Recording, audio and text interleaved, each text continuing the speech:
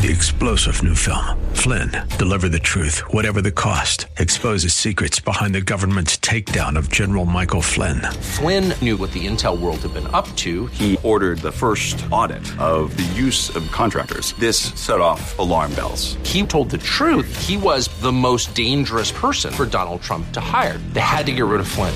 Flynn, deliver the truth, whatever the cost. Available now. Watch it today. Go to salemnow.com. salemnow.com. The world is a complicated place. You need someone to expose the political fakers, fixers, and takers, and to cut through the mindless chatter and misdirection to help you make sense of it all. That person is Dan Proft, and this is the Dan Proft Show. Welcome to another edition of the Dan Proft Show. Thank you so much for joining us. You can follow us, danproftshow.com. That is the website. You also find podcasts there, as you do on Spotify and iTunes. Twitter, at Dan Proft and at Dan Proft Show. Hillsdale College is a special place. I've been getting their Imprimis newsletter since I was a high school student. I've had the occasion to speak up there. I have good friends up there. Scott Bertram, also a Bennett Academy graduate. A radio guy who runs a radio station there. Of course, President Arnn is an outstanding intellect in his own right. It's one of the, believe the only college that accepts no public money. No taxpayer dollars for their students. It's really an oasis there in Michigan, southern Michigan. And so thinking about Hillsdale College, which is in the business of traditional education that focuses on the great canons of Western civilization, the founding principles of this nation, on this Memorial Day weekend, as we honor those who sacrificed their lives for freedom in combat. And what would they say today about Americans who are sacrificing freedom? They sacrificed their lives in combat for freedom. We're willingly sacrificing our freedom. Is that how far we've come? For more on this, we're pleased to be joined by Thomas Connor, who's a professor of history emeritus at Hillsdale College. Professor Connor, thanks for joining us. Appreciate it. Thanks for having me on your show. I know you have penned a piece about Memorial Day entitled "The Most Unusual Memorial Day." Give us your thoughts as we stand here today. Well, the reason for that particular title, Dan, was simply because of the unusual circumstances that the country has lived through for the past couple months, to be celebrating Memorial Day amidst all this fear and anxiety and frustration, and in some cases outright anger over the prolonged abridgments of our freedom. This struck me as kind of, well, there's never been another occasion in my lifetime quite like this. So, but I think it's important amidst all of this concern that we have over coronavirus, it's important not to lose the real meaning of Memorial Day. Thinking about the whole system being at risk, I mean, I think about this from a cultural perspective. Mm-hmm. And, you know, the idea that we're sort of in the Robert Curry at Claremont Institute calls it Fauciism. I don't know if there's a difference between Fauciism and Gramsciism. The idea that you have a small group of people that exercise cultural hegemony and can impose their will, even unfairly, with the support of many people who will suffer from their unfairness. That seems to me to be afoot in so many ways, even pre-pandemic, but perhaps it's even more accentuated now during this pandemic and the response to it, because of what is becoming clearer and clearer in terms of the disproportionate pain and suffering that is being distributed.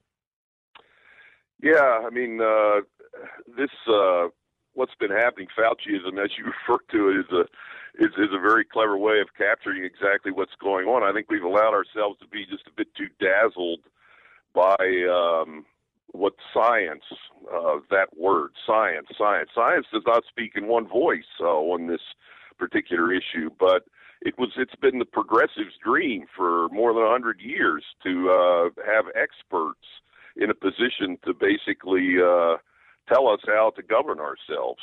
And if we're in a war against this microbe, as President Trump and many others have said, one of the things that wars do, history has shown this, is they do accentuate, they accelerate trends that have already begun.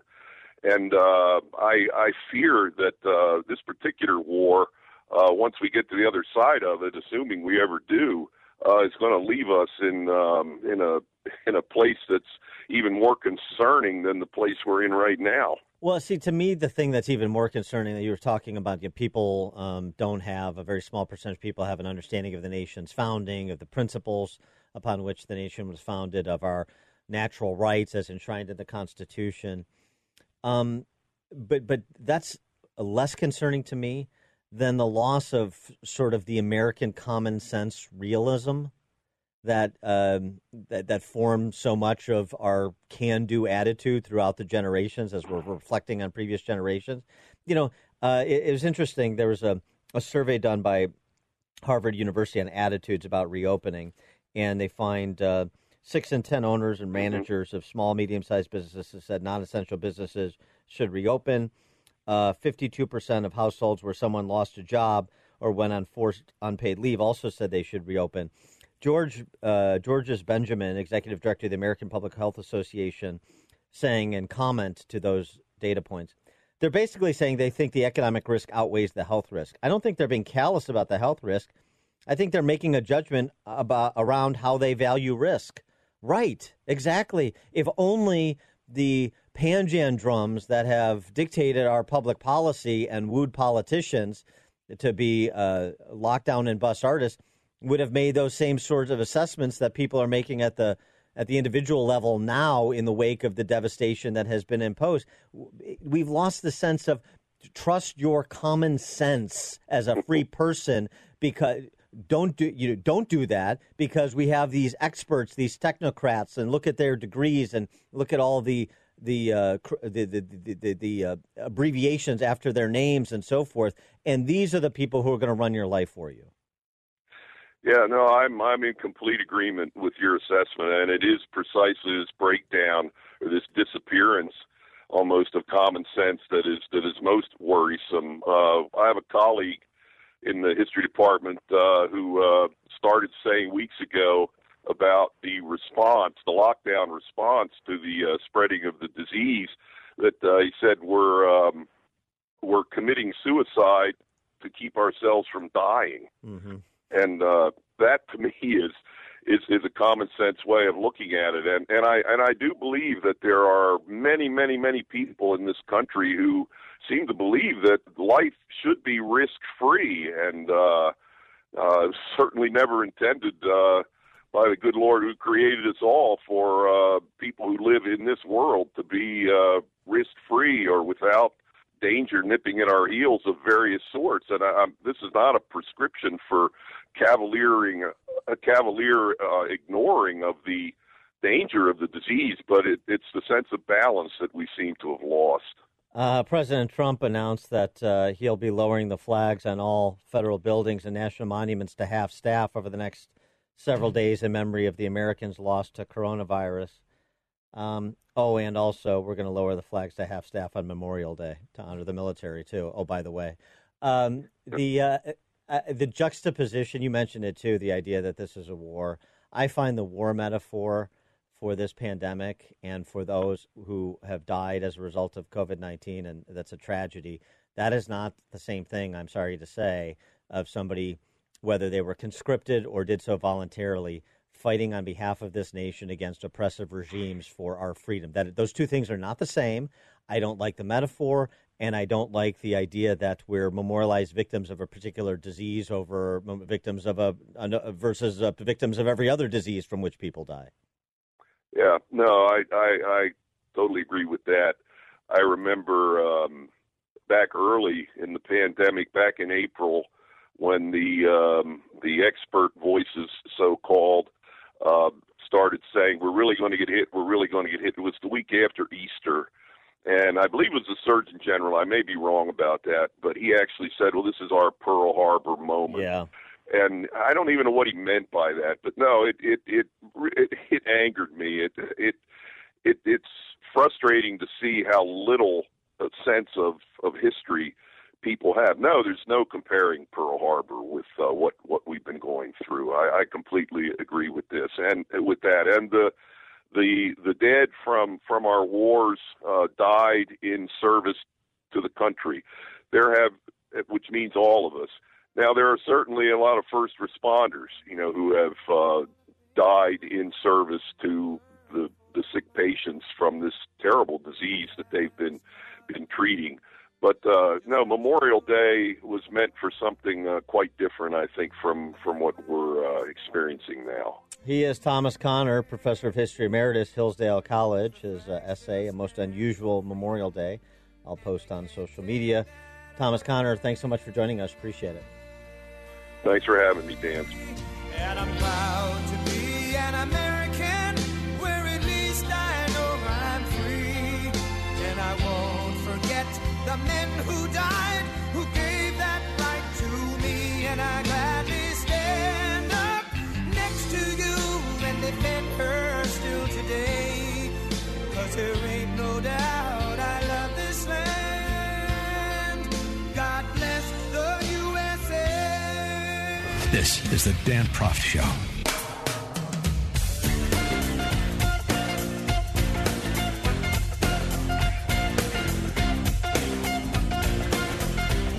Welcome back to the Dan Proft Show. I've had a fascination with over-the-road truck drivers ever since I was a kid, watching BJ and the Bear, and then a little bit older, watching Stephen King's Maximum Overdrive. It's very different experiences about over-the-road truck drivers and their rigs. But nonetheless, truck drivers, essential employees during the COVID-19 lockdowns, a new appreciation for truck drivers because perhaps a new recognition, a bit of an education of Americans about the importance truck drivers play in transporting goods, part of the supply web that gets the everyday goods you've come to expect to the places they need to be for your purchase. And our next guest is thinking about this and thinking about truck drivers being declared heroes by President Trump. The truck driving songs, maybe, that should be on our playlist right now in these times to help us celebrate fellow Americans and I don't know, remember some good music, too. It's not just for Willie Nelson, Alabama. Howard Husock, Senior Fellow at the Manhattan Institute, where he directs the Tocqueville Project, and he's the author of the new book, Who Killed Civil Society. Howard, thanks for joining us. Appreciate it. Pleasure, Dan. Thanks for having me. Yeah, so what got your mind turned towards all of the great truck driving oriented music, the truck driving oriented songs throughout music history? Well, a long time before I was a public policy type guy at the Manhattan Institute, I was a music critic, and before that, I was just a kid growing up in Ohio, listening to WSLR, the country music radio station in Akron, and I just became a big fan of country music. And once you get into country music, you know that truck driving songs are a particular genre that is just a deep one. It's almost literary. And if you haven't heard these songs and you're looking for some relevant diversion right now in this crisis, there they are. I mean, I'm a huge Johnny Cash fan, so I've been everywhere. Immediately jumped to mind when I'm thinking about songs, in addition to, of course, Willie Nelson on the Road Again. The idea that they're a subset of country, so I get into that a little bit because this is kind of fun. You know, the game you play with country music lyrics, my favorite country music lyric of all time is from Randy Travis, "If my phone ain't ringing, I know it ain't been you calling." And well, that's it in a par with I'd lie to you for your love, and that's the truth. Yeah, exactly. It's the perfect construction of the country music lyric. But the subgenre of truck driving songs, give me some of the characteristics since you're a they're story songs. You can Google or Spotify or whatever, Pandora, Red Sovine, Phantom 309, about a ghost truck driver who plies the roads eternally to replay his avoiding a crash that would have killed school children. There's C.W. McCall avoiding a feed store in downtown Pagosa Springs when he's carrying a load of chickens, just like they're carrying chickens today. There's so many, and they're deep story songs. That's the thing that really typifies them. They tell a story. And they often have a recitation where the singer stops for a while and actually speaks in poetic cadence. So they're very old-fashioned. They're kind of Victorian. They're very sentimental. But, we don't really need a lot of irony these days. We could use some old-fashioned sentimentality. Well, it's funny. I was just observing this yesterday about, isn't it just so perfectly American that the Nathan Hales of the lockdown era, if you will, my perspective on it, are barbers and hairstylists. A 77-year-old barber in upstate Michigan, a woman in Dallas, Texas, a barber in Pittsburgh, Pennsylvania, who cut Ben Roethlisberger's hair and got chastised by the governor for doing so. It's just so perfectly American. And it's the same thing thinking about our economy in the digital age and technology. What's 5G and what's the future going to be in a remote this and remote that. And yet here we are talking about over-the-road truck drivers, which has been part of Americana since the invention of the combustion engine, just about. Right. Those who are working from home, who are fortunate enough to work at home, couldn't be working at home unless the truck drivers were bringing in the food. But, Dan, let's not forget those great songs that I talked about. Dave Dudley, 6 Days on the Road. You may want to check that one out, too. He's kind of the king of the truck driver songs, Dave Dudley. And by the way, African-American musicians know that, too. There's a terrific version of 6 Days on the Road by the African-American blues singer Taj Mahal.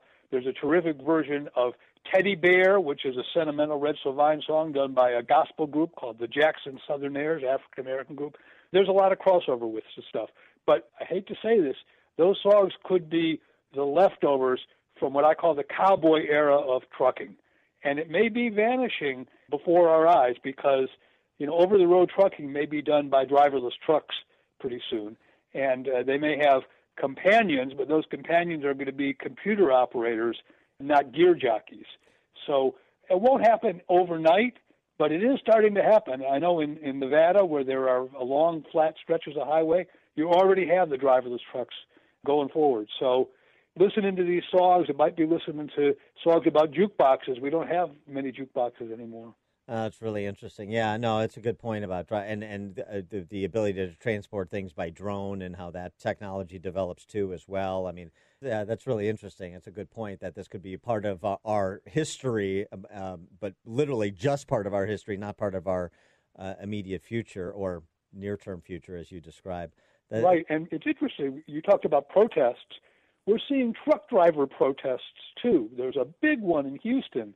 Just the other day, 70 truck drivers shut down one of the main loop roads in Houston. These are independent owner-operator truckers, and with fewer goods being transported as this economy is being shut down, they're not getting the goods to carry that they used to, but their fixed costs, their payments on their trucks, and especially their insurance payments, they don't go away. And some of the bigger freight carriers with fixed contracts, they're doing okay, but these little guys, they say their price per load has dropped in half. They have different villains that they blame. I won't go into all of that, but they've staged a blockade on the road in Houston. So that may be the first harbinger of these cowboy truckers going the way of the buggy whip, unfortunately. Well, I mean, and this is another example of sort of the little guys across sectors, and so the trucking industry is not exempt. The little guys across sectors who are just ill-equipped to survive this sort of shutdown, while those that are the bigger players and have access to the halls of power are more protected. No, that is totally right. So, if you're operating a big fleet of freight carriers, you can absorb some downturn. But if you have a single vehicle and you don't get goods to carry, well, you don't have any margin, just like that hairdresser doesn't have any margin, just like that restaurateur doesn't have any margin. So this thing is strangling these guys. And you can read about them in the Houston Chronicle. Go ahead and search for it.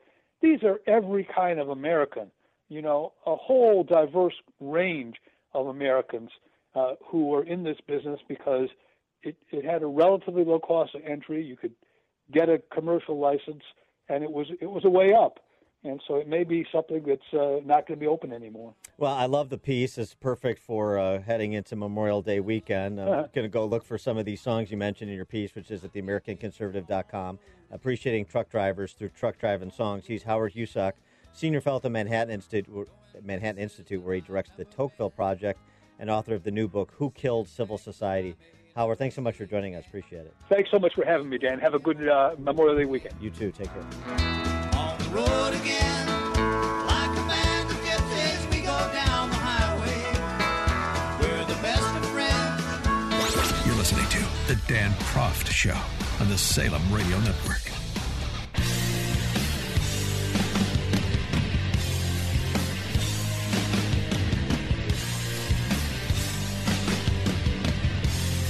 Welcome back to the Dan Proft Show, and this is a rather telling piece for the Times. David Kaufman, who's a former editor of the New York Times, incredibly, writing a piece for NBC News. Having a Peloton during the pandemic saved me, but the more I ride, the more weary I get. You know, with health clubs closed so many places, Peloton has been doing quite well. Ride the exercise bike in your home and be able to connect with people around the world virtually. Genius. But David Kaufman isn't enjoying it because he's noticed that the Peloton classes he takes where there's a black instructor, it's like rap music and other Caribbean music, sort of quote-unquote black music. And then with white instructors, it's pop top 40 or heavy metal. It's so-called white music. And in this day and age, why can't white instructors play rap and black instructors play Metallica? And then he prattles on about how what else concerns him is the way black instructors engage their mostly white audiences with a type of contrived, quote-unquote, brother from another mother banter that almost feels as if they're trying to make those riders black by association, clearly playing into a certain kind of white fantasy, like when white suburban kids think they're from the hood because they can quote Jay-Z. These are the things David Kaufman is worried about separating us during the time of pandemic and lockdown. It's the musical selections of different instructors based on their race in Peloton classes and the not-so-witty banter that occurs between the instructors and those that are participating in their class. I've done a lot of flywheel classes, so I know just how unwitty the banter from instructors normally is. But this is of grave concern to the future of the Republic, according to David Kaufman, a former New York Times editor. I can't say that enough because it so denigrates the reputation of the New York Times, which it so richly deserves. For more on the topic of this sort of social justice pablum, we're pleased to be joined by David Azerrad, assistant professor at Hillsdale College's Van Andel Graduate School of Government in Washington, D.C. Professor Azerrad, thanks for joining us. Appreciate it. Thank you for having me. So you wrote this excellent piece called The Social Justice Endgame for Claremont Review of Books, which actually poured over quite a bit earlier in the week with former NYU professor Michael Rechtenwald per his new book, Beyond Woke. So to sort of weave in some of your observations in the context of this op-ed about the crisis we face as a nation because of Peloton instructors' musical selections. I mean, the point of my piece is to look beyond the fluff kumbaya promises of identity politics. They tell us that everything that they're doing, from Peloton to racial preferences to disparate impact to speech codes to the constant hysteria in this country about seeing bigotry and racism and discrimination everywhere, is supposedly in the name of a Benetton ad. That one day, if we do this long enough, we're all going to get along. And the point of my piece is to show that that is actually not the intended effect of identity politics, that it will lead to division, resentment, and hatred, and that should be taken in by the surface fluff kumbaya rhetoric. Well, yeah, why does it have to lead? Why is that the ultimate end? Why is that inescapable? Well, twofold. One is many people who practice identity politics deny the possibility of justice. They deny the possibility of reconciliation, forgiveness, civic friendship, or the peak ideal, if you take MLK's I Have a Dream speech, brotherhood, which, look, is an ideal that will never fully happen for a nation of 300 or so million citizens, but it's at least something to aspire to. You look at Ta-Nehisi Coates, America's leading charlatan on race questions. His message is America is irredeemably and fundamentally racist. And one needs to accept this, and there's no such thing as justice. So some of them say that. And then the others who don't promote policies whose net effect is to pit us against one another, is to balkanize the nation, is to tribalize it. I mean, they have rejected the ideal of colorblindness.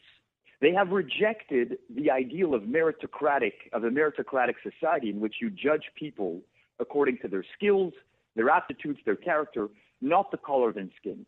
They want permanent color consciousness. And so when afterwards some of them say, and if we do that long enough, we're all going to get along, I just don't buy it. I mean, you're fostering racial consciousness. You're creating a legal political system that benefits some racial groups at the expense of others. And the net effect of that in the long run cannot be civic friendship. It can only be some form of Lebanon, Yugoslavia, or all of these countries that are broken down into tribal ethnic lines. When we come back with Hillsdale College professor David Azerrad, I want to go back to the point you were making about the notion that social justice warriors will give up power they attain at a certain point. More with David Azerrad when we return.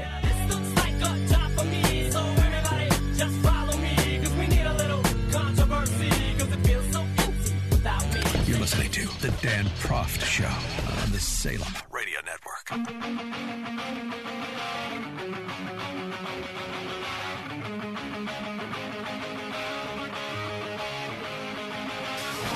We're back with Hillsdale College professor David Azerrad, and I want to go back to the claim that you were making about power.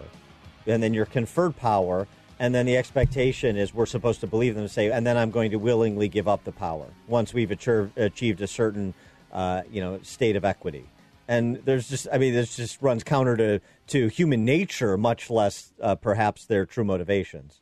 Not only that, what really runs counter to human nature is I'm going to stoke hatred in your soul.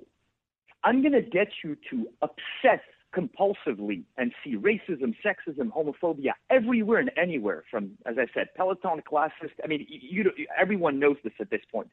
And then the claim is, and if we do this long enough, then one day we're all going to get along. Right. But how do you uproot hate from the soul? Right. Hate begets love is what they're saying.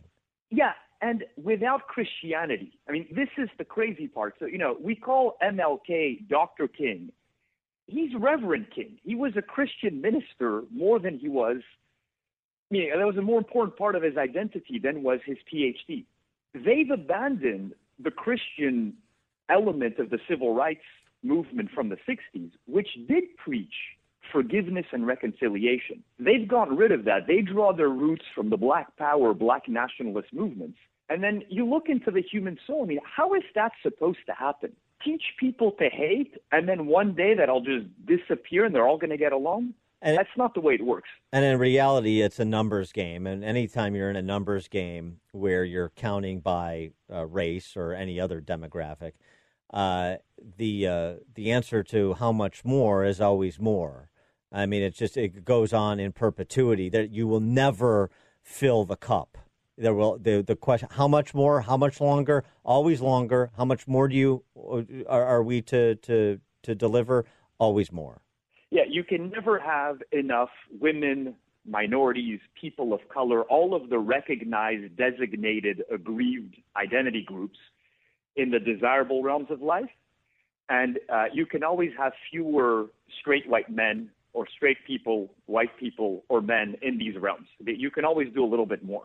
They claim ostensibly that the goal is statistical parity, that we should have an America that more or less reflects its demographic composition. The problem is that's not true because they never notice disparities that cut against the groups they don't like, straight people, men, white people. They only notice the disparities that cut against the groups that they champion, the coalition of the aggrieved. And I love the question that you put, and this should be put to all of the social justice warriors out there. Okay, I got it. The straight, white, cis male is the great Satan. So what are we to do with them? Tell me what you want to do with them. Where do they go? Well, what should happen to them? I want to do with them what I want to do with all my fellow American citizens, which is treat them equally under the law. And then in the private sector, also treat them equally. I realize that discrimination will never be fully rooted out from the human soul, but we can at least try. What the social justice warriors want to do is kind of a threefold program. On the question of race, they want to transform America into a majority-minority country. So that's one of the big arguments for large-scale third-world immigration, is to reduce the percentage of the population that is white, because supposedly a less white America will be a more just America, because white people are responsible for all the ills in American history and across the world. Then when it comes to men, obviously they can't really do that. They're not pushing for sex-selective abortions to no longer have boys, but they want to deconstruct masculinity. They basically want to feminize men, masculinize women, and have them converge into an androgynous middle. And when it comes to sexuality, they want to promote anything but straightness. So bisexuality, homosexuality, they want to, they claim supposedly that it's by nature, which is, there's no evidence that there's any sort of a gay gene. It's a ludicrous proposition, but it suits them to claim that. But you could see that their efforts are aimed at, you could say, deconstructing heterosexuality and promoting all sorts of other sexual identities, again, to reduce the number of people who would identify as straight. That seems to be the project to deal with these problematic identity categories. And this is all in service of a particular philosophical worldview or ideological worldview. So they are seeking power as the means to certain ends. That you're describing the means, and perhaps in some cases the ends are the means, and the means are the ends. But what is the sort of larger, bigger play here? We want the right people in power, and then we want the right people in power in order to do what? It seems to be a worldview that I would think of in theological terms, not that they're claiming divine revelation, but its primary concern is with explaining why there is evil in the world.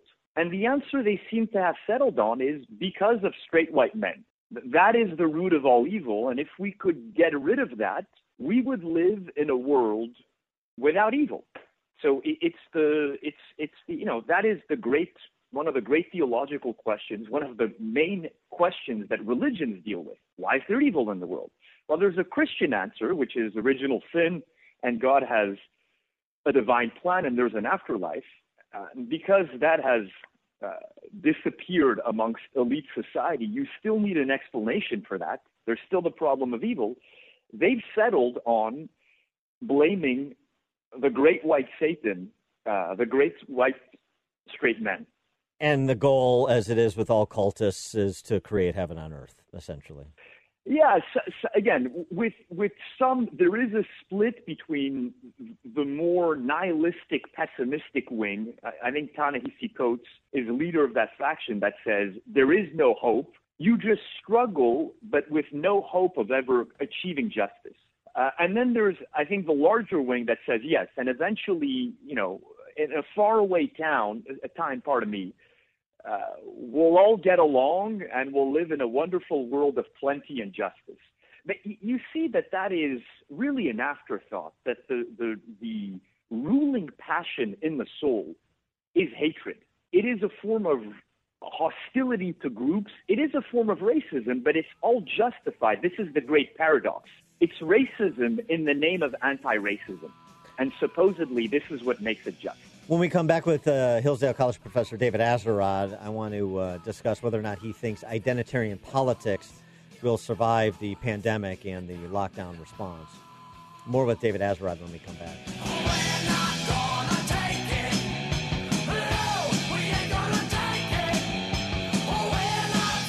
The more you listen, the more you'll know. This is the Dan Proft Show.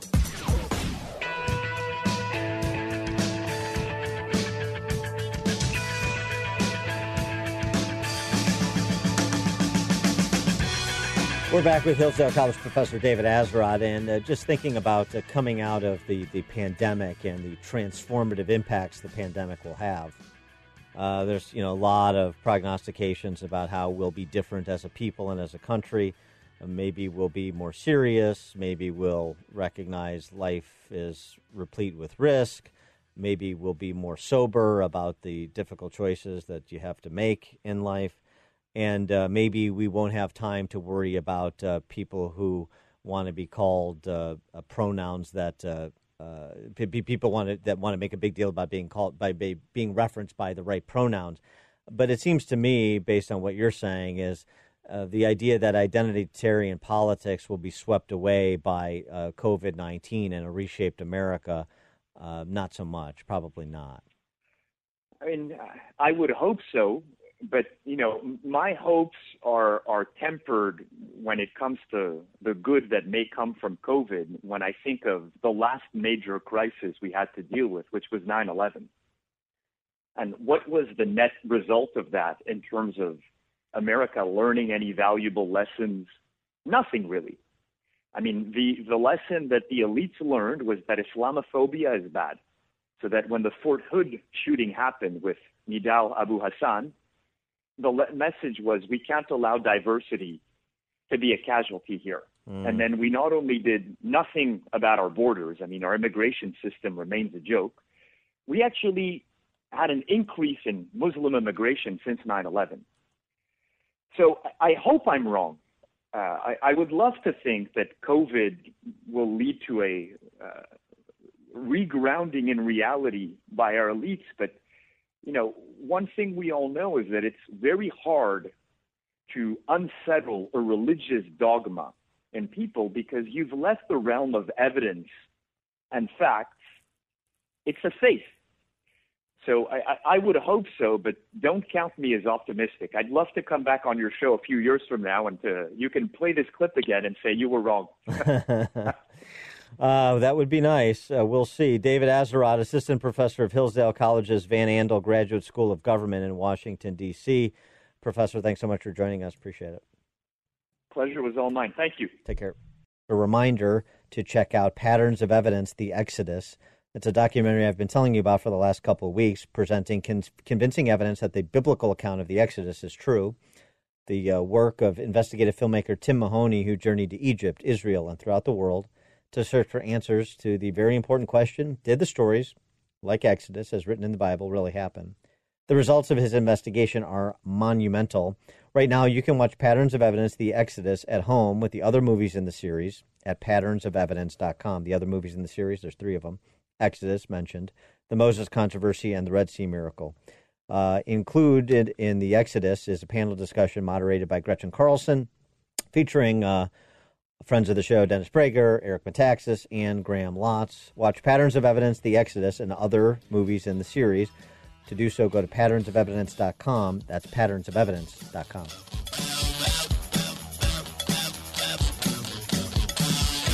Far from the fake news, he's always got the real story. This is the Dan Proft Show. You are fake news. The world is a complicated place. You need someone to expose the political fakers, fixers, and takers, and to cut through the mindless chatter and misdirection to help you make sense of it all. That person is Dan Proft, and this is the Dan Proft Show. Welcome to another edition of the Dan Proft Show. Thank you so much for joining us. You can follow us, danproftshow.com.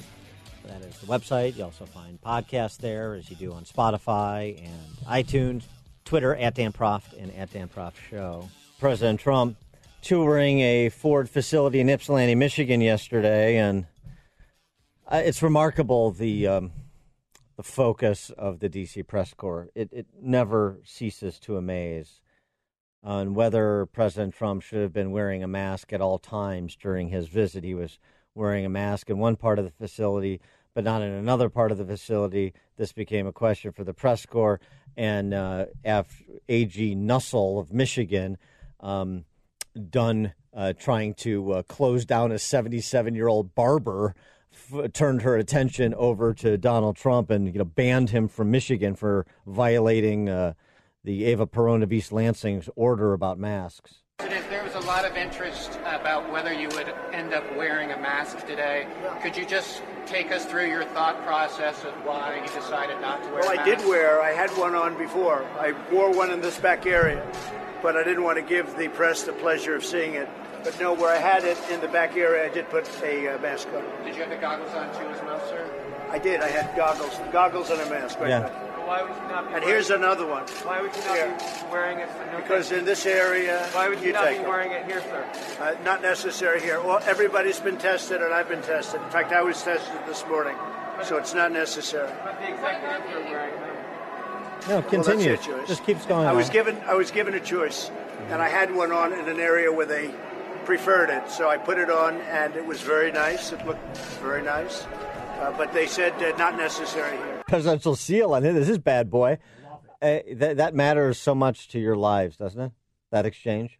One thing that does matter is what Trump said about the expected second wave of the virus come the fall, winter. People say that's a very distinct possibility. It's standard, and we're going to put out the fires. We're not going to close the country. We're going to put out the fires. There could be, whether it's an ember or a flame, we're going to put it out.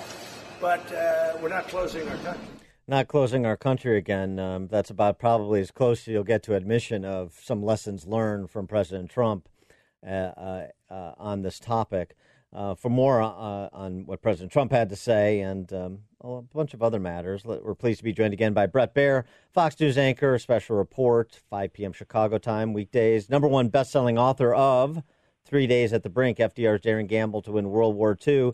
Brett, thanks for joining us again. Appreciate it. So it seems like President Trump and most of the governors around the nation have understood that there is a opinion change that's occurring within the body politic, wanting a reopening, not just as the weather gets better, but as economic conditions get worse. And so it was interesting that President Trump took the occasion there basically to say, look, I don't care if the strain is more severe or less severe, and there's some discussion about that ongoing. We're not shutting down the country ever again. So or at least I won't be party to that. Yeah, and I think that that's part of the lessons learned, as you mentioned. I think that they're looking to states that are reopening successfully and really focusing on nursing homes and vulnerable and making sure that those people are sheltering in place, but the rest of the economy is moving forward. And if you have, as he said, flare-ups, then you isolate for 14 days and you deal with it as a per-element basis. But I think you're getting to a point where more and more people are saying, why did we do this to begin with? And because the economic devastation is really taking its toll. Even our latest poll, though, shows people are fearful about the reopen, in part because everything they've seen and heard. But those poll numbers are going down, and I think you're going to see a push for more of that. Yeah, there was a Harvard poll done. I know Fox did to some as well, but this is interesting, where 6 in 10 owners or managers of small to mid-sized businesses, forget Republican, Democrat, 6 in 10 owners or managers of small to mid-sized businesses said non-essential businesses should reopen. They understand they're under a time crunch. Well, there's 50 states that all are in one way or another reopening in some phase.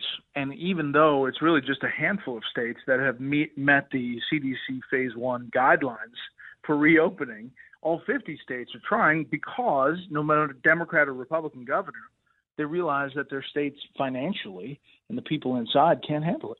And, it's as the sort of the argument about what we did and what we could have done rages on. New York Times publishes this model out of Columbia University suggesting if we had moved to social distance earlier, just a week earlier, we could have saved 80% of the lives that were lost during a certain time period that they looked at the data. But Jim Garrett, over at the National Review makes a good point. That's always lost in this discussion. This is a free society. And consent of the governed turns out to be really important. And so initially, much to this will probably come as a shock to much of the D.C. press corps, not you, but much of the rest of it. Those red states that reopened more quickly than other states, they were also shutting down, sheltering in place more quickly than was reported because people, as information was coming out, were doing it themselves before any politician was making the formal action of an executive order. They were already adjusting their conduct based on the information that was being made publicly available. And then they continue adjusting their conduct as we get more and more information, as we learn more and more, and as we come out of this, including learning things that we thought were true that are not true, like transmission on surfaces and stuff that came out this week. And so consent of the governed on the way in and on the way out, and that is just not part of the larger discussion very often within press circles, certainly not the pages of the New York Times. No, that's exactly right. I mean, citizens have a say in how this all goes down, one way or another. How about this? Customers have a say. You're not going to go into a store that's not doing what it can do to keep you safe. So that will be your choice, whether you go to that store and buy something there. And it would behoove that owner to make it as safe as possible. To the Columbia study, if China had acted 2 months earlier, 100% of the deaths probably here would not be a factor. And I think the world is focusing on that more and more. I wanted to switch gears and get your assessment of this story about Joe Biden and former Ukrainian President Petro Poroshenko, these taped conversations that have been made public that don't necessarily cast Joe Biden in a particularly favorable light. I don't know that they're smoking gun of anything illicit either, but I mean, I guess the quid pro quo standard that was set during impeachment could be invoked here. But I just wonder, the Washington Post is trying to dismiss this as a big nothing burger. And I wonder if this is at least a something burger. There are questions that these conversations prompt. Yes, of course. I mean, we acknowledge that the tapes are edited heavily. They do come from a Ukrainian pro-Russian legislator. But it is Joe Biden's voice, whether it's clips or not, interacting with the former President Poroshenko, talking about, like he did on that soundbite that everybody's seen a million times, getting rid of the prosecutor and the $1 billion on the other side of loan guarantees from the U.S. So is it,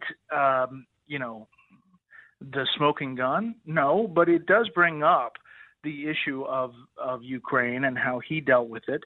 And then that leads to, obviously, Hunter Biden and what he was doing with Burisma, the company there, and also China. So it's going to be an election issue. It's not, you can't discount that it's there. So I don't know why the Washington Post does. Is there anything that you're hearing, any scuttlebutt of a serious nature that Joe Biden is not going to make it to November as the Democrat Party nominee? I know, every time something like a Susan Rice email to herself is declassified or tapes like the ones we were just discussing are released, the specter of Andrew Cuomo is raised again. Mm-hmm. Well, first of all, I think there are people inside New York who are very upset with Andrew Cuomo and how he handled nursing homes. No kidding. So his star may be not as bright as it's perceived on some channels, but I think that that there is obviously that scuttlebutt and talk, but I think it's not real. And there's a real effort to get Biden to the finish line. I think his VP choice is going to be important. Bret Baier, Fox News anchor, hosts a special report weekdays 5 p.m. Chicago time. #1 best-selling author of 3 Days at the Brink, FDR's Daring Gamble to win WW2. Bret, thanks for joining us. Appreciate it. Thanks. So keep on rocking me, baby. Keep on rocking me, baby. Keep on rocking me, baby. Keep on rocking me, baby. Grab a good seat and sharpen your pencils. Class is in session with Professor Dan Proft and the Dan Proft Show.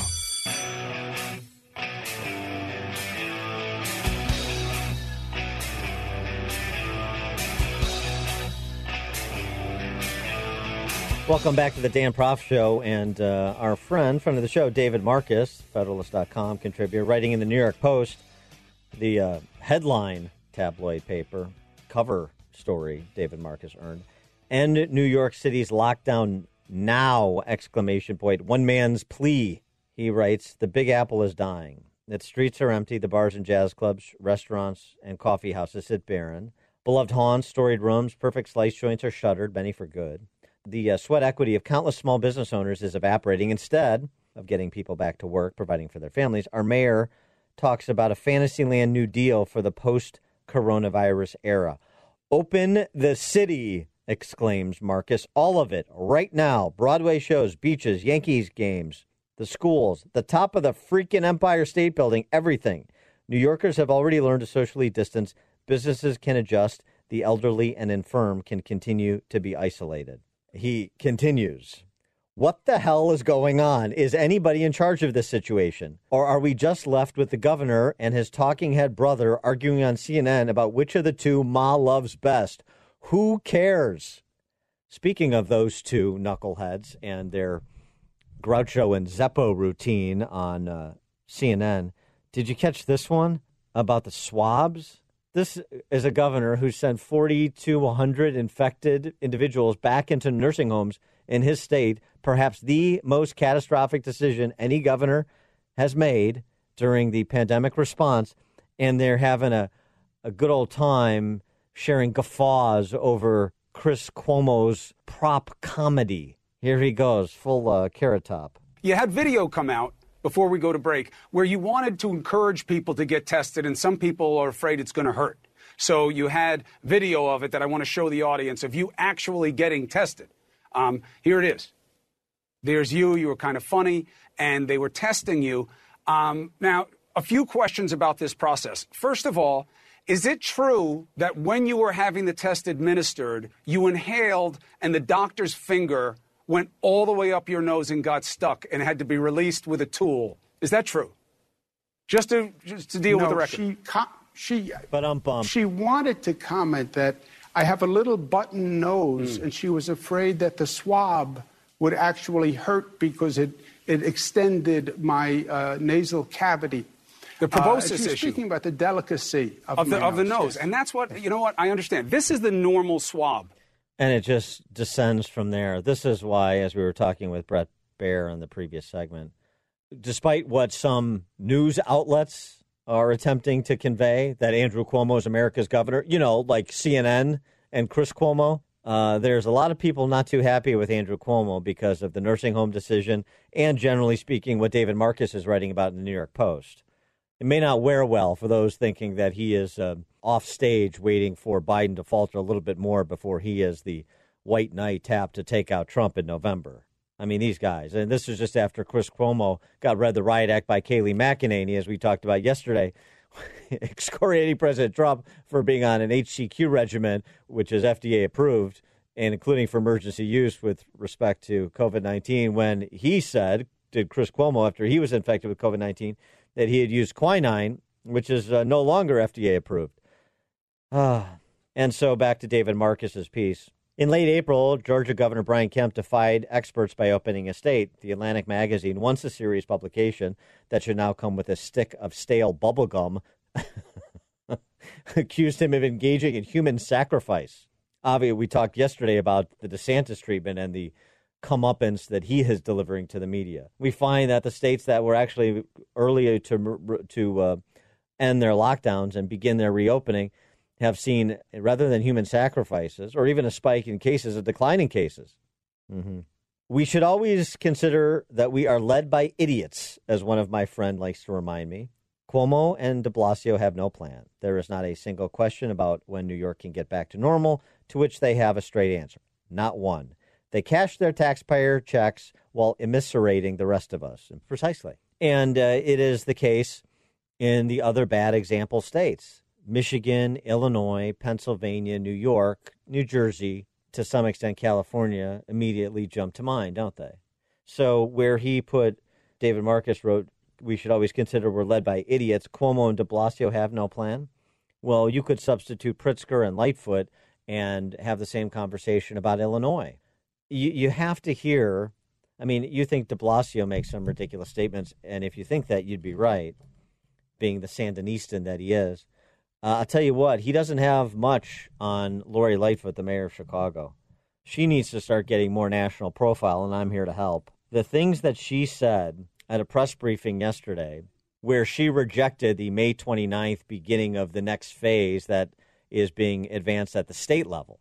So now you have the governor and the mayor of Chicago at odds, him wanting to allow restaurants to offer outdoor seating starting May 29th, and Lori Lightfoot, the mayor, saying this. May 29th is the expiration date of the state stay-at-home order. As everyone surely knows, the city of Chicago has its own responsibilities and obligations to craft policies, public health policies, that are specific to the city of Chicago. I don't think we're going to be ready by May 29th, but my hope is that soon in June that we will be ready. Mm-hmm. And what's the baseline? The baseline for all businesses to open back up are two things. What are you doing to protect your employees, and what are you doing to protect members of the public? That's premise number one, that businesses will not move to protect and make safe and comfortable, allay the fears of employees and patrons. But your mayor will. That's her job. Listen to this. We have made a difference in saving lives in the city because people have understood the need to adhere to the guidance. And that can't be said in other parts of the country, and other parts of the country right around us. You know, again, I don't like to cast aspersions on other states and other cities, but you look at what's happened in Iowa, you look at what's happened in Georgia or Florida and some of these other states that just have not paid attention whatsoever to the guidance of reasonable, public, smart. This is the gaslighting that I just find remarkable. And, of course, the Chicago Press Corps is as dutiful as the New York Press Corps, is as dutiful as the D.C. Press Corps to run interference for these maniacs in public office. I mean, any metric by which you measure Illinois versus Florida and Iowa and Georgia, the three states she mentioned are doing much better than Chicago is, than the state of Illinois is. There's just no basis in anything resembling reality in what she's saying. And this is somebody who's really enjoying her moment. There are politicians that use their power to advance the interests of their constituents, and then there are politicians who use their power to lord over their constituents.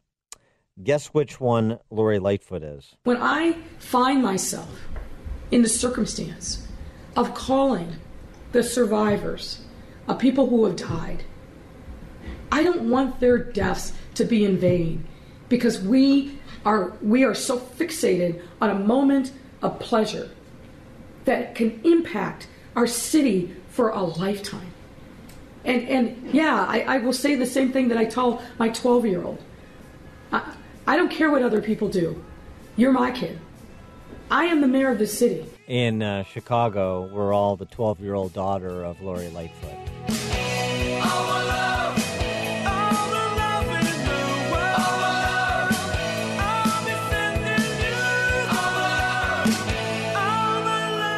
You're listening to The Dan Proft Show on the Salem Radio Network.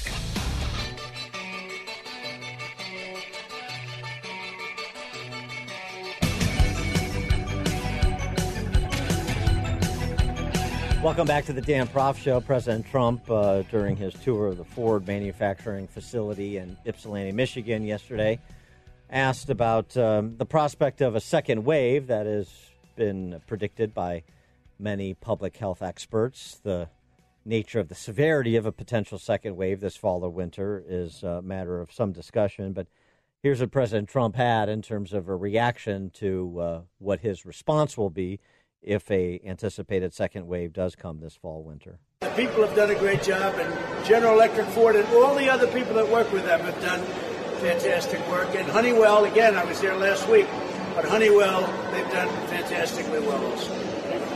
Thank you very much. You mentioned the Amber smaller fires, the fires coming up. Are you concerned about a potential second wave? People say that's a very distinct possibility. It's standard.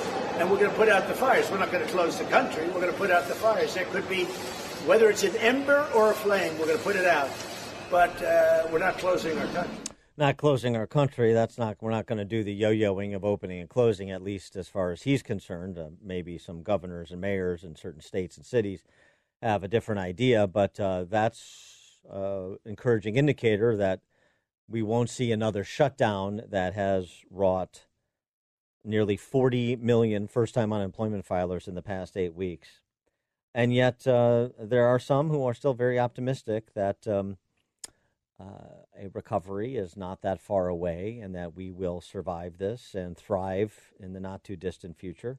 One of them is Dr. Michael Strain, Director of Economic Policy Studies at the Arthur F. Burns Scholar in Political Economy at the American Enterprise Institute. Michael Strain, thanks for joining us again. Appreciate it. Absolutely. Thanks for having me on. It's great to be back. Yes, good to have you back. And the American dream is alive and well, you write. 33% unemployment in Kentucky. So, I mean, look, I'm probably more of a cynic than an optimist by nature. So imbue me with the optimism that you possess. So I want to be perfectly clear, and I think I was in that essay that we are facing a very, very serious economic crisis right now. Mm-hmm. Millions of people's livelihoods are in great risk, and millions and millions of workers and their families are suffering severe hardship right now. There's just no question about that. We need a robust public policy response. Congress has done a good job so far. There's going to be a lot more work to do, and the economy, workers, households are going to need support from the government for many, many months to come here. This is not something that we've dealt with, and it's not something that's in the rearview mirror. At the same time as that's happening, the fundamentals of the American economy are in good shape. The fundamentals of our political economy, our economic culture, the way that public policy interacts with the economy are sound. And if you look over a longer sweep of time, if you look over the last 3 decades, what you see is an upward march of economic progress for typical workers and for typical households. And you see that upward march exist throughout recessions and expansions. There have been 3 recessions in the past 3 decades, not counting the one that we're currently in, including the Great Recession, which was incredibly traumatic. These were setbacks, these were challenges, these were obstacles. But in every case, we have seen workers and households overcome those challenges. And my point is that things are terrible right now, of course, and we need public policy to help address that. But that workers and households should be confident that they will be able to overcome this challenge. They will be able to continue their upward march of economic progress. And the reason they should be confident about that is because the historical record clearly demonstrates that that is what they have done in the past. Well, I want to pick up our discussion there because it seems to me that some of your optimism is predicated on, a lot of your optimism is predicated on good public policy. And what exactly does that look like? Because there's a real divide in terms of the road to recovery. It runs through propping up lost revenues in the public sector or allowing the productive sector to sort of heal itself. We'll begin there when we come back with Michael Strain, the Director of Economic Policy Studies, and the Arthur F. Burns Scholar in Political Economy at the American Enterprise Institute. More with Michael Strain right after this.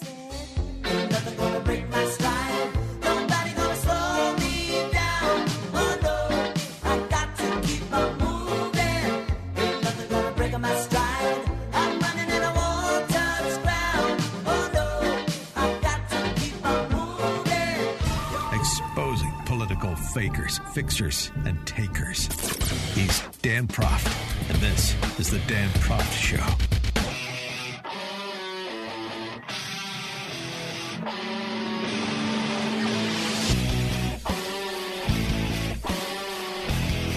Welcome back to the Dan Proft Show. We're talking to Dr. Michael Strain, Director of Economic Policy Studies and the Arthur F. Burns Scholar in Political Economy at the American Enterprise Institute. And he was laying out his case for, while we have a long slog ahead of us, there's reason to be optimistic because of the work ethic and the Protestant work ethic, if you will, and the spirit of capitalism in America, in part, and some sound public policy, perhaps, in part as well.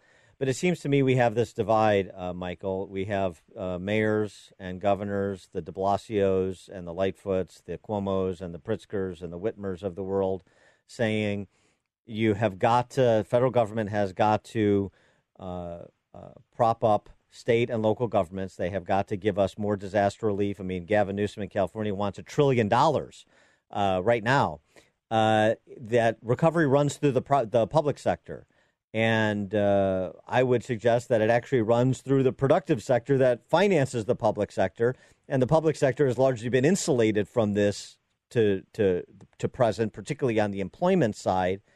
And it seems like if we don't get the path right, then this may not be the optimistic recovery that you suggest. Well, I agree that that better public policy could help support the economy and could help preserve productive capacity and mitigate economic pain and hasten the recovery. And of course, I agree that it's not preordained that the United States will follow the best course for public policy in this situation. I would say that I think Congress has done a pretty good job so far. I mean, if you look at what was included in the Phase 3 economic recovery package, known as the CARES Act, that was passed in March, that was a big bill. It came together in a matter of days. It created a new government program, a major new government program, and the basic structure of that $2 trillion piece of legislation was very sound. I mean, it's not precisely what I would have done, and there have been issues and challenges, but on the whole, I think Congress really rose to the challenge and did a great job and has done a lot of good to help the economy and to help workers and households. The question, of course, that you raise is, will that continue going forward? I agree with you that we're seeing some troubling signs that cooperation between the political parties in Congress may have broken down, and there is some real disagreement about what the best path forward is. Particularly on aid to the states, and Illinois, of course, features prominently in these debates. My strong prediction is that a compromise will be reached, where you will see Congress give grants to the states to help support state government at this time. States, of course, can't run budget deficits, so they would need that.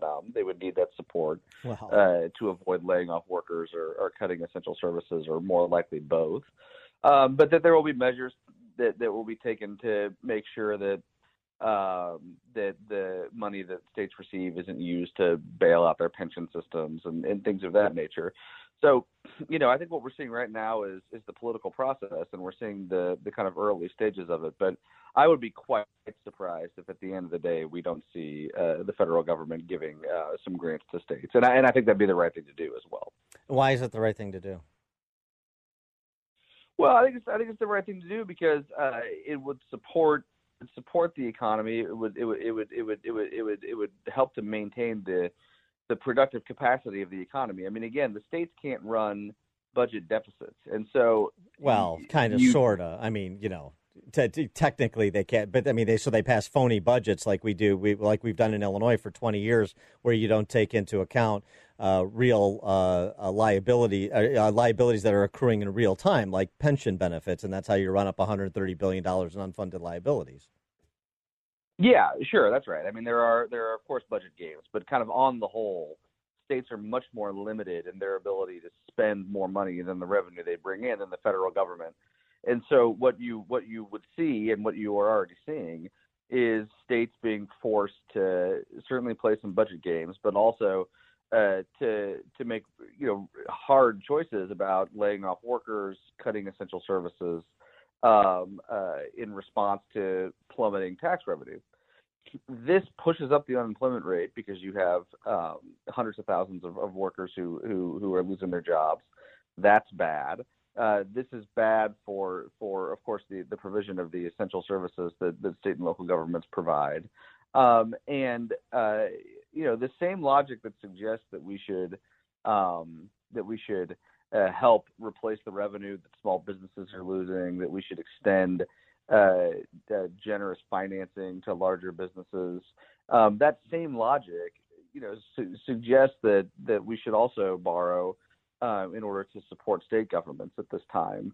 If you don't want essential services cut, if you don't want to see hundreds of thousands or even a few million additional workers on the unemployment rolls at a time when we're trying to push the unemployment rate down, then I think you need to be willing to give some federal money to the states.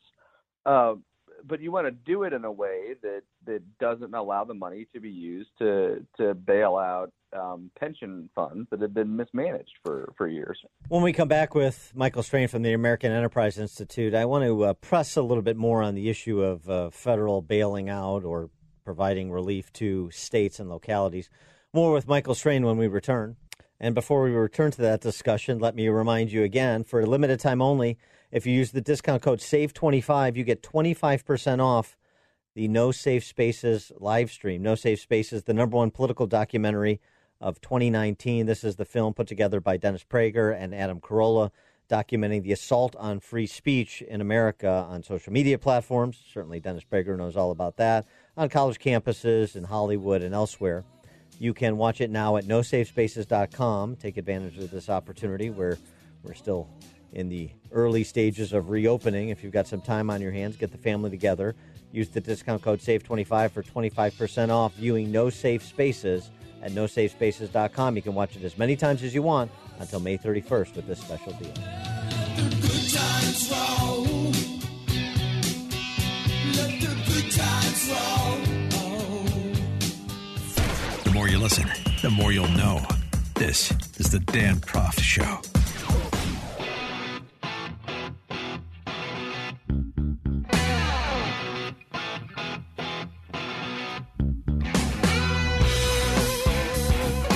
We're back with Michael Strain from the American Enterprise Institute, and I just want to pick up on the issue we were discussing of federal relief for states and localities, the idea that recovery comes through the public sector rather than the productive sector. Perhaps this is a time to shrink the size of government that has grown beyond all recognition in so many ways in so many states and localities, for that matter, particularly big cities. The idea that you can have 40 million people almost file first-time unemployment benefits and virtually none of them be in the private sector says a lot about the nature of our government-centric focus these days, and certainly the political leaders' government-centric focus. And why not this opportunity to move trend lines like we're talking about for distance learning and what's going to happen to the cost of a college education and so forth. Well, what about all of these things that we've allowed to be papered over for generations now, thinking about unfunded pension and healthcare liabilities in particular? This is a time to force some discipline that people haven't been willing to force on themselves at the state and local level. First, to be clear, the overwhelming majority of job losses have been in the private sector. Right. And that's, of course, also true with the with people who are filing for unemployment claims. I think that state pension systems, and again, are in terrible shape, or at least many state pension systems are in terrible shape. A few are in catastrophically terrible shape, like Illinois, and we actively should not be bailing out those pension systems. That's something that Congress should be actively avoiding. So I want to be completely clear about that. The states have gotten themselves into this situation. The states need to figure out with the relevant parties and shareholders how to fix it.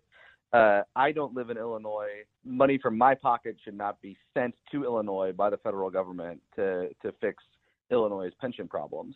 I view that as just a very separate issue from a situation where state tax revenue is plummeting because of a once-in-a-century pandemic, and that forces the state to choose between laying off a whole bunch of state employees or trying to get additional funding from the government. I think it's appropriate for the government to step in and try and plug the revenue hole caused by the pandemic.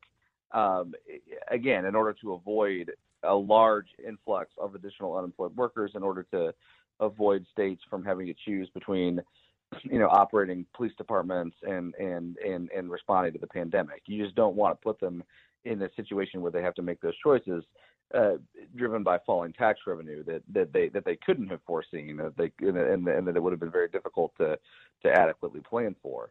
So you want to find a way to support state employment, state government, state and local government employment, maintain the provision of essential services while also not bailing out the pension funds. He is Dr. Michael Strain, Director of Economic Policy Studies and the Arthur F. Burns Scholar in Political Economy at the American Enterprise Institute. Michael Strain, thanks for joining us again. Appreciate it. Thanks so much. Take care. Far from the fake news, he's always got the real story. This is the Dan Proft Show. You are fake news. The world is a complicated place. You need someone to expose the political fakers, fixers, and takers, and to cut through the mindless chatter and misdirection to help you make sense of it all. That person is Dan Proft, and this is the Dan Proft Show. Welcome back to the Dan Proft Show. Again, follow us, danproftshow.com, where you can get podcasts of the program, as well as on Spotify and iTunes, of course, on social media at Dan Proft Show, on Facebook and Twitter, Instagram at Prof Dan. We talked earlier in the week with Dr. Scott Atlas, who's the former head of neuroradiology at Stanford University Medical Center. And part of our wide-ranging conversation covered the issue of antibody testing and why there are some people that are essentially mau-mauing the importance of antibody testing, suggesting maybe the tests aren't that accurate. We don't know if you develop antibodies once infected that prevents future infection. Now, there's a study out from Harvard that we mentioned on yesterday's program that suggests that monkeys that were infected did develop antibodies, which is a good indication that you do develop an immune response to COVID-19 that may protect you from being infected again, or if you're infected less severely than you were the first time. And a frustrated Dr. Scott Atlas suggests that we're sort of learning things, or apparently needing to relearn things that we already know. And he found it a bit curious, some of the criticisms in the direction of antibody testing. And those antibodies are the underlying excitement about why transfusing antibodies from healed people into those who might get sick is protective. That's one sense of excitement here about a drug. And secondly, if you don't believe antibodies are protective, then you would be literally irrational to say that vaccines are necessary, because vaccines are injected into people so that they generate antibodies. Antibodies are the means of protection. If you don't believe antibodies are protective, why would you want a vaccine? Mm-hmm. It's literally, we're living in a Kafka novel, for those of your audience who have ever read the book The Trial. Last question before we let you go. Spoke with microbiologist Alex Barazow earlier in the show. He's also a columnist for USA Today. And just asked him the question, whether we want to admit it or not, whether the politician want to admit it or not, with the reopening, are we not effectively de facto pursuing the Swedish model? And he basically said, I don't see how you describe it any other way. What's your opinion on that? Here's the story. We know when we reopen or even relax any of these tolerance, we will get more cases. And then Dr. Atlas went on to talk a little bit more about that, whether you want to call it the Swedish model or herd immunity model or not. The point is the antibody testing and the larger conversation about understanding case management and a vulnerable population, so you have a textured approach to responding to the virus. That's what's critical. For more on this, and since it was the basis and part of our conversation on antibody testing with Dr. Atlas, we're pleased to be joined by Andrew Bogan, who's a molecular biologist and managing member of Bogan Associates, LLC, as well as Dr. Manish Bhoot, who's an associate professor and chief of pediatric allergy, immunology, and rheumatology at UCLA's David Geffen School of Medicine. Dr. Bhoot and Andrew Bogan, thanks so much for joining us. Appreciate it. Thanks for having us. And so just building off what Dr. Atlas had to say about the importance of antibody testing and reacting to this op-ed that you two gentlemen had co-authored for the Wall Street Journal, it seems maybe like we all need, since everybody wants to play sort of epidemiologist, infectious disease expert these days, maybe we all need a crash course in Immunology 101 and why antibody testing folds right into that. Yeah, we already know a lot about how the human body responds to infections, and making antibodies and T-cell responses is part of protective immunity. We expect the same kind of response in this infection as we do in infections that we know and love, like influenza. And so just starting there. So really give us like a 101. You mentioned in your piece in the journal sort of there's two responses from the immune system upon being infected by a virus. How does that work, and then fold in the importance of antibody testing in terms of being forward-looking and how to combat this virus? Yeah, in a naive individual who's never seen this infection before, upon the virus entering into those cells in the respiratory tract, those cells start to set off an alert, and that alert is what we call the innate immune system. A variety of signals and detection sensors sense this virus inside the cells and tries to start to clamp down on the virus by blocking various activities that the virus is going to undertake, including the production of interferons, a major defense mechanism that blocks viruses from being able to reproduce and also attracts a lot of white blood cells into the area to help start the fight. So for many respiratory viral infections, that phase of the illness may last for a few days and may be enough to significantly conquer these viruses, to keep them from spreading very much, to keep them from causing a lot of cellular injury. All the while, the proteins from these viruses are being chewed up and digested and brought to the lymph nodes, where they are presented to T cells, and the T cells and the B cells that also live in those lymph nodes grab onto those proteins, those antigens as we call them, from the virus, and they turn on their systems. Those systems are slower to come online. The T cells take a couple days more before they fully become activated and leave the lymph nodes and head back into the lung tissue where they can start their fight. What the T cells do when they enter into the lung tissue is kill all the cells that were infected with the virus. And so it's like a sweep-up role that the T cells will do to eliminate every virally infected cell. That whole time, the B cells are making antibodies. And that's where antibody testing comes in, is to understand when and how much antibodies people are making, at what time during the infection, and how long will those antibodies last. The reason this is important is because those antibodies then, having helped finish up the virus and finish up the infection, will persist. And many of those antibodies and the cells that make the antibodies, the B cells, will live in the blood for years and years and years after the infection, producing protective levels of antibodies, much lower levels of antibodies than are needed during the acute infection, but always a little trickle of protective antibodies out there. And so we can detect those antibodies, and that's what antibody testing is about. And in addition to that, is antibody testing not only about what you were describing, but about understanding what the actual size of the infected population is right now, so you get a better handle on lethality and other metrics that are driving public policy decisions. That's exactly right. When you look at seroprevalence studies, which is doing that very thing, trying to analyze what percentage of a particular population has antibodies to a disease, what you're looking for is that hallmark, the antibody in those individuals' blood that shows that they've fought off a prior infection. And it's seroprevalence testing in California, in New York State, in Miami, in numerous cities and countries in Europe now, in Kobe in Japan, that have all shown just that we have much higher prevalence of the disease than was understood from just the known cases, and that means that there's the same ratio lower fatality rate than had been perceived before.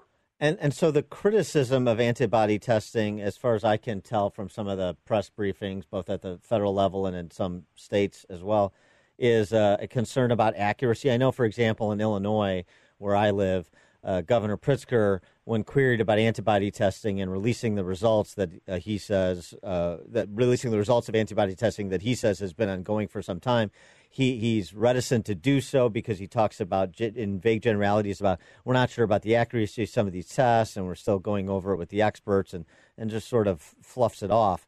But is that the criticism of antibody testing, and is it legitimate that there's an accuracy problem? Yeah, so test accuracy is always a worthwhile consideration. I think antibody tests for this particular virus, because it's such a policy-related set of considerations, like you said, has generated a lot more attention and a lot more scrutiny than these things typically would, and that's good. But I think the sort of desire to paint antibody tests as universally inaccurate is just incorrect. There are many tests out there that are sufficiently accurate for seroprevalence studies where you don't need certain confidence in any one patient's positive or negative result. You just need a statistical sample across a large group that can power a study to give you a reasonable result of prevalence.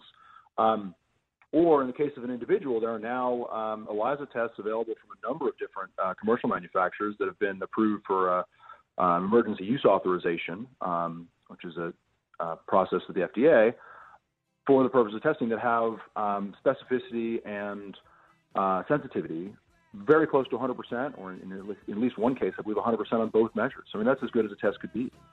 When we come back with Andrew Bogan, molecular biologist, and Dr. Manish Bhoot, associate professor and chief of pediatric allergy, immunology, and rheumatology at UCLA's David Geffen School of Medicine, I want to continue on this conversation of antibody testing and why, like COVID-19 testing generally, it took so long to ramp up. More with these two gentlemen right after this.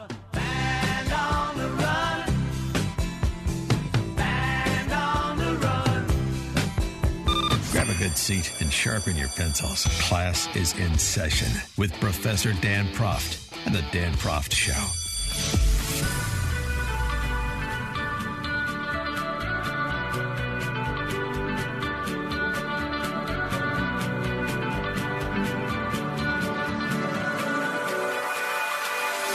Welcome back to the Dan Proft Show. We're having a technical discussion that is very helpfully being translated for the layman like myself with Andrew Bogan, molecular biologist and managing member of Bogan Associates, LLC, and Dr. Manish Bhoot, who is an associate professor and chief of pediatric allergy, immunology, and rheumatology at UCLA's David Geffen School of Medicine.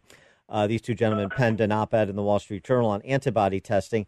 And antibody testing, guys, took some time to come online and was actually somewhat downplayed by Dr. Tony Fauci through April. You know, it was all about COVID testing, because we have to get a better handle on the spread and lethality.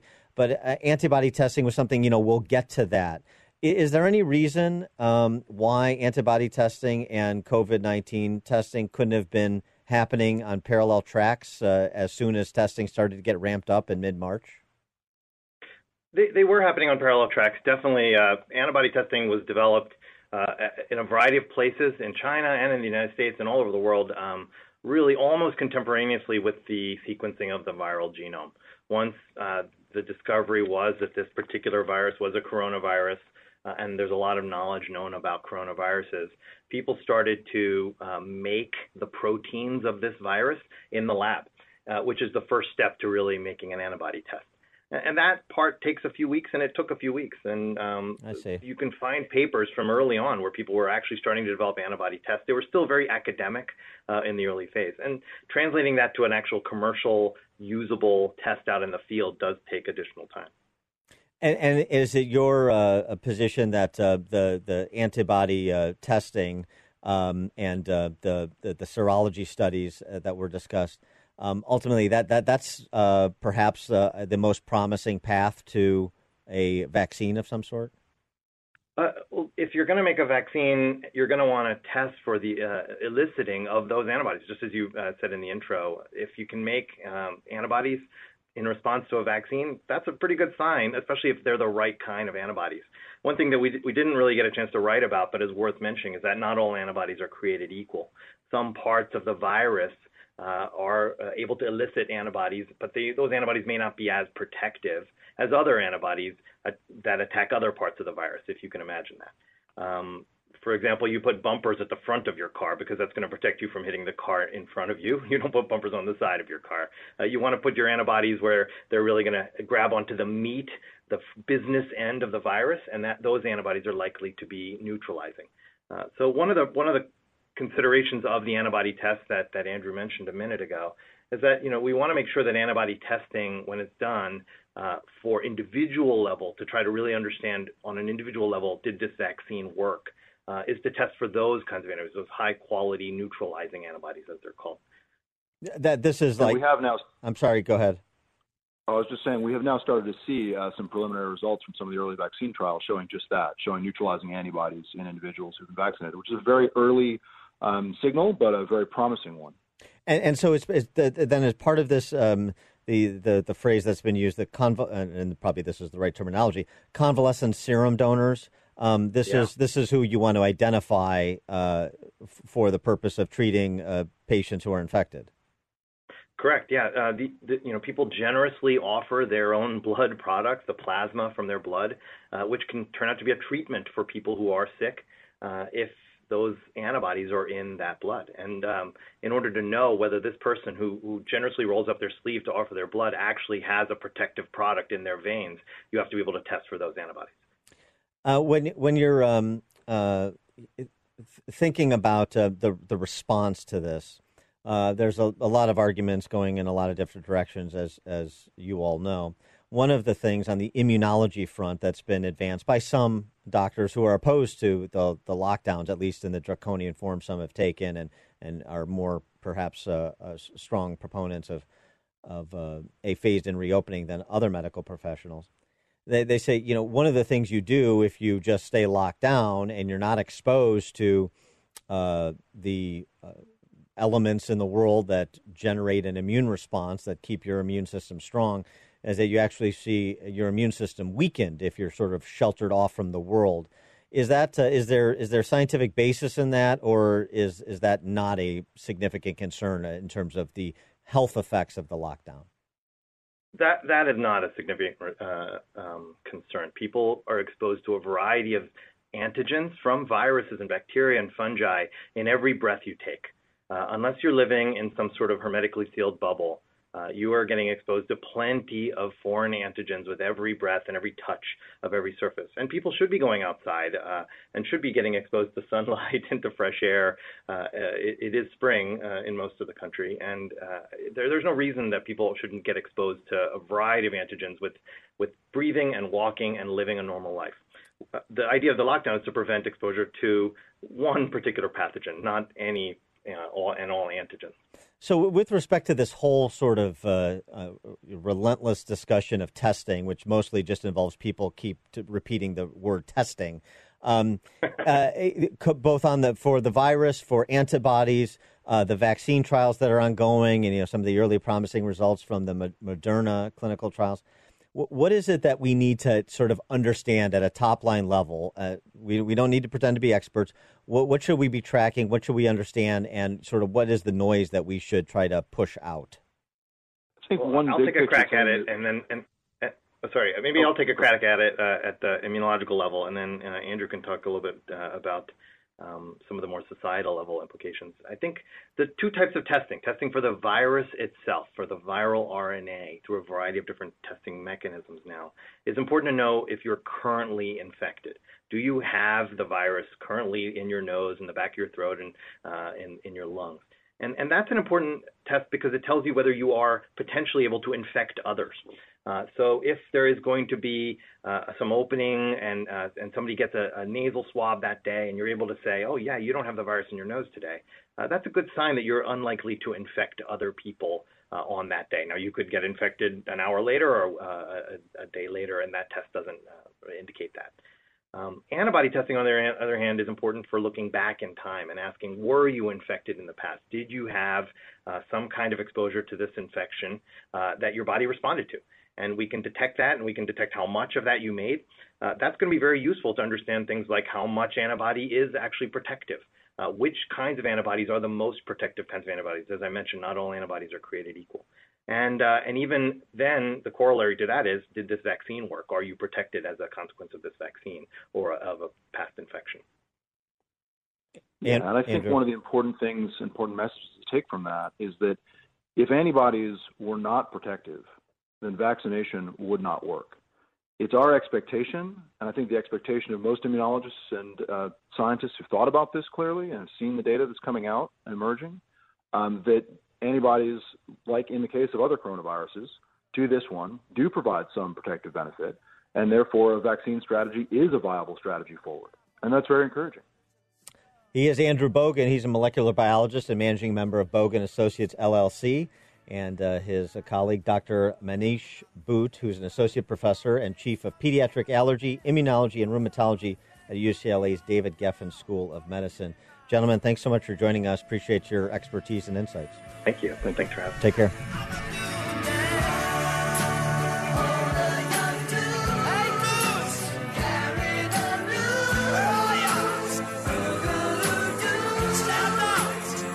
You're listening to The Dan Proft Show on the Salem Radio Network.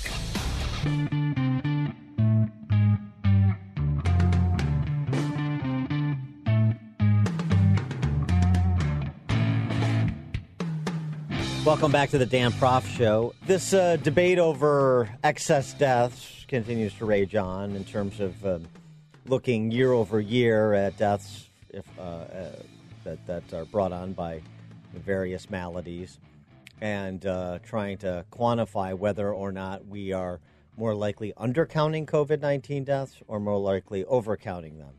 This is a debate going on in academia right now. The way we're counting COVID-19 deaths has been presented transparently. You can't argue that.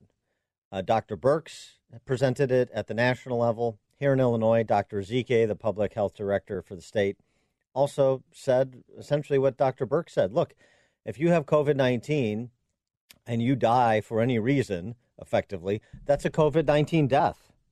To be clear in terms of the definition of people dying of COVID. So the case definition is very simplistic. It means at the time of death, it was a COVID positive diagnosis. So that means that if you were in hospice and had already been given a few weeks to live, and then you also were found to have COVID, that would be counted as a COVID death. It means that if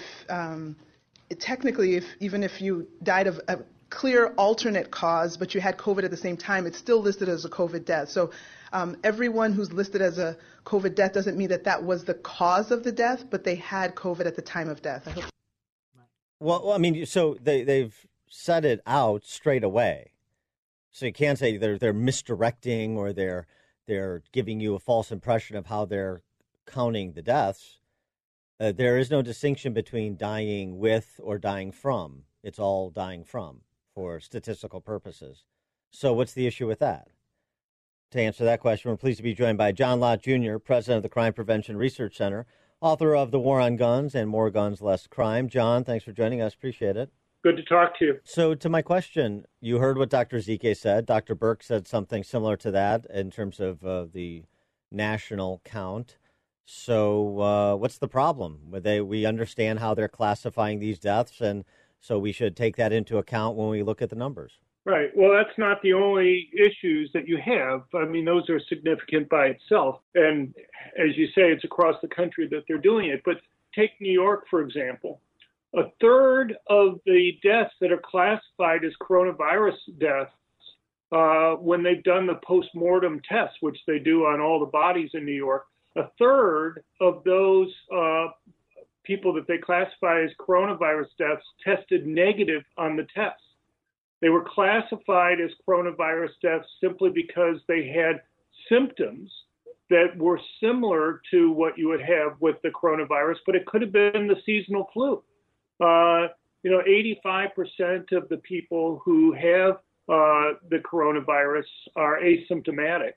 The vast majority of the remaining 15% have essentially flu-like symptoms. You're only talking about a few percent which actually have any type of really serious symptoms beyond what you would see with the normal flu. So, you have a third of the cases in New York, probably more than a third of the cases in New Jersey, which are being classified that way. Those are pretty large numbers. But on top of that, one of the other things that Deborah Birx has said is that as much as 25% of these cases, with this broad definition to begin with, are being double counted. If you have a third of the cases, let's say in New York, which probably shouldn't be included, or the vast majority of them shouldn't be included, and then you have these other issues that you raised to begin with, that any death, even if it's a suicide or somebody dying in a car accident or somebody dying from a heart attack, even though they're asymptomatic, so it's completely unrelated. And as I say, 85% of the people with the virus are asymptomatic. You're adding another 25% on that simply because of errors in how the CDC is counting this. And of course, today it just came out, or yesterday it just came out, that the CDC has acknowledged it's made another error, and that is when it's been putting out the number of new cases every day, what they've actually been doing is the number of new cases and the number of people who have positive for the antibody test that's there. So what may be also happening on top of that is that even if you have an antibody, which means you may have had the virus at some point in the past and you die, that may also be being counted. When we come back with John Lott Jr. from the Crime Prevention Research Center, I want to pick up on the points that you were making, John, about the inaccuracies in the count of COVID-19 related deaths, and provide a little bit of a historical example in the not too distant past about accuracy in real time versus debates that rage for years after a virus has subsided. More with John Lott Jr. when we return. So give a little bit, or give a little bit of your time. Exposing political fakers, fixers, and takers. He's Dan Proft, and this is the Dan Proft Show.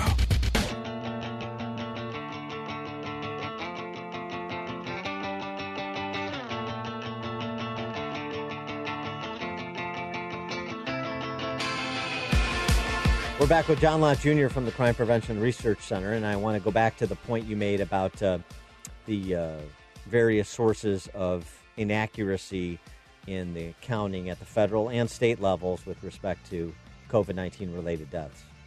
You may have been able to make that case in March when testing capacity was an issue, but that's not an issue now, and so there's no reason not to be able to test and to confirm. So that's an excellent point. You're also right about Dr. Birx. Remember, it was just about a week and a half ago, she was quoted as saying by the Washington Post that there's nothing from the CDC that I can trust. I mean, that is a staggering indictment of somebody in her position of the CDC. The double counting issue that you raise is another legitimate one. And Dr. Ezike here in Illinois has said the same thing about data entry errors. And that's what you're talking too about, whatever, how it's being recorded. There's errors being made, human errors or errors in terms of the algorithms being used, depending on how they're assessing all of this data. But she's conceded that point, too. There's always going to be human errors with this and so on and so forth. So, boy, those are three big buckets of potential error when you look at count. And why is that important? Not because we want to sort of dehumanize or minimize the amount of suffering and death, but because big public policy decisions are being based largely on this number. Right. Look, if 60% or so of these deaths are kind of false cases, you're still going to end up with 40,000 deaths that are there. And 40,000 deaths is a lot of deaths. There's no way around. Right. And it's important.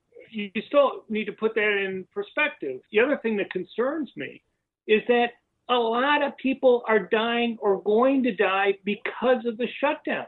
They use terms like elective surgery. I don't think people understand what elective surgery means. Elective surgery means any surgery that's scheduled.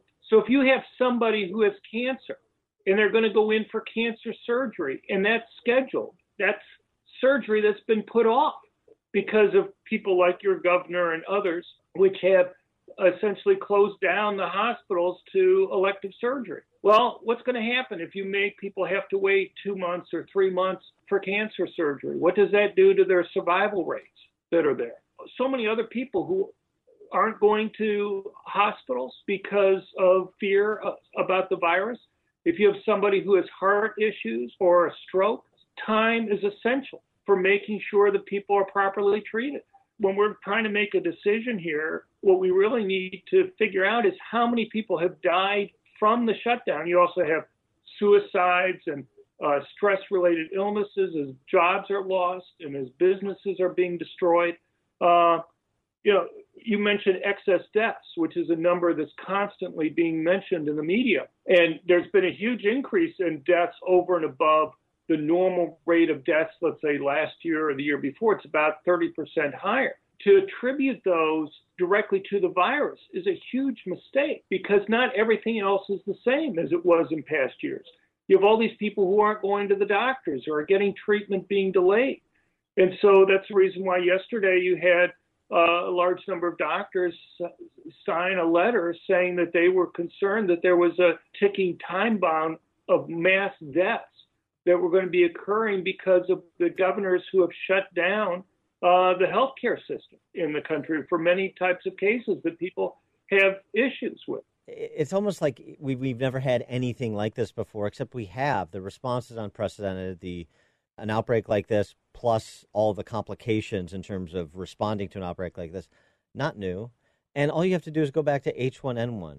4 years after H1N1 had subsided, the end of the last decade, there was a study done by a bunch of epidemiologists, 4 years removed, trying to assess how accurate was the counting of deaths and other metrics with respect to H1N1. And they looked at more than 6 dozen studies that were done sort of within a year of the outbreak to the conclusion of the outbreak. And they varied from lethality rates projections of 1 in 100,000 to 10,000 in 100,000. They were still debating what the lethality was of H1N1 4 years after it was a distant memory. And so I suppose we shouldn't be surprised that we're having these debates right now about the accuracy, not just of models, but of the data collection. Look, I mean, there have been huge costs to this. My own fear is that we're going to look back on this. And while it's understandable that people wanted to be careful on this, the damage that's being done to the economy, the damage that's being done to people's wealth and incomes, the huge, massive increase in debt now that's well above 100% of GDP, is going to have ramifications for generations. You know, these governors, whether it be your governor or, Michigan's governor or New York or other ones, which are keeping the economies in these places locked down, there are going to be real consequences. I'm concerned that just the reduced income, poverty, those things are related to health in the long run for people. Those things are related to things like suicide rates. We're not seeing a balance in terms of the cost and benefit discussions of the different types of rules that are being put in place. I'll make one last point, and that is, these people that are putting out these estimates, as you say, which have been wildly wrong, these are public health. I've had to deal a lot with public health people on the gun control debate.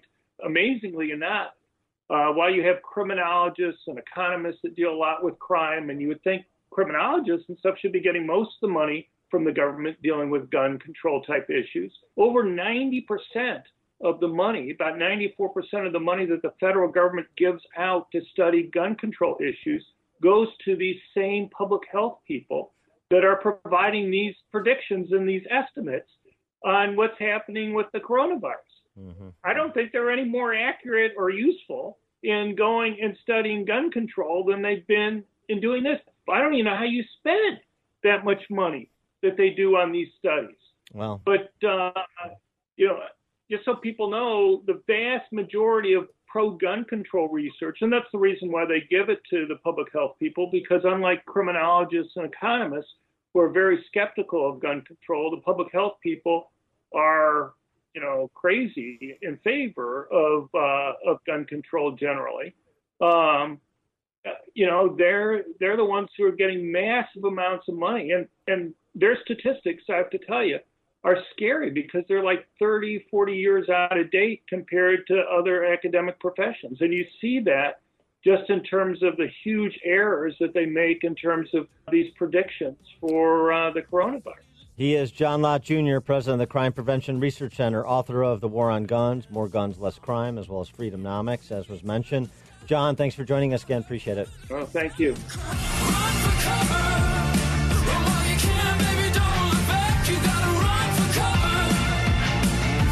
The more you listen, the more you'll know. This is the Dan Proft Show.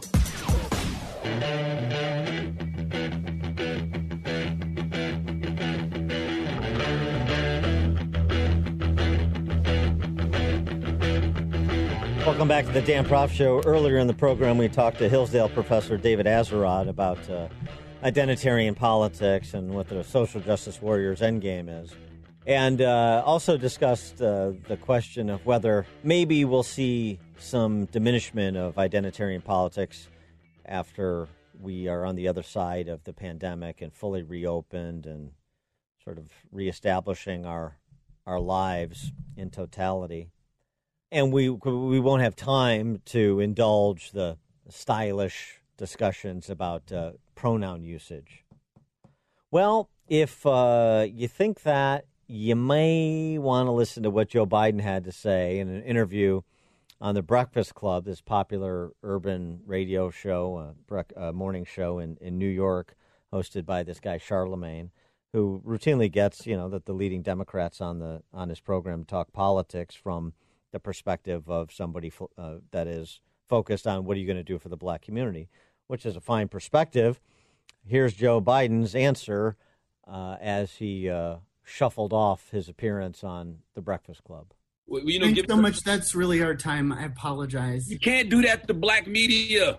I can't do that to white media and black media because my wife has to go on at 6 o'clock. Okay. I'm in trouble. Listen, you got to come see us when you come to New York, VP Biden. I will. It's a long way until November. We got more questions. You got more questions, but I tell you, if you have a problem figuring out whether you're for me or Trump, and you ain't black. It don't have nothing to do with Trump. It has to do with the fact I want something for my community. I would love to see. Take a look at my record, man. I extended the voting rights 25 years. I have a record that is second to none. The NAACP has endorsed me every time I've run. Come on. Take a look at the record. All right. Thank you so much. I really appreciate it. Anyway, thanks. I will come back. Is there any conversation involving Joe Biden that isn't uncomfortable?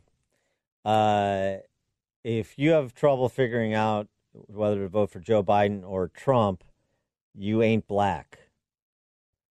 I understand that, 92% of black voters in 2016 voted for Hillary Clinton. But, 8% did not. Maybe the number will be a little bit bigger for Trump this time. Maybe it won't. So, that's the obvious response. The more dismal concession is that race hustling politics and identitarian politics as practiced by Democrat socialists will only increase in intensity coming out of this pandemic, particularly after Joe Biden makes a virtue signaling identitarian choice for his running mate, which you can guarantee he will do. Anyway, have a great Memorial Day weekend, and please do remember all of the men and women and their families who died in service to this country, sacrificing for freedom rather than sacrificing our freedom. This is Dan Proft.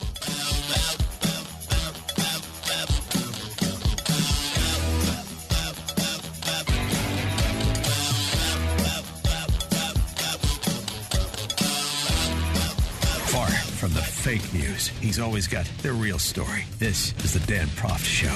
You are fake news.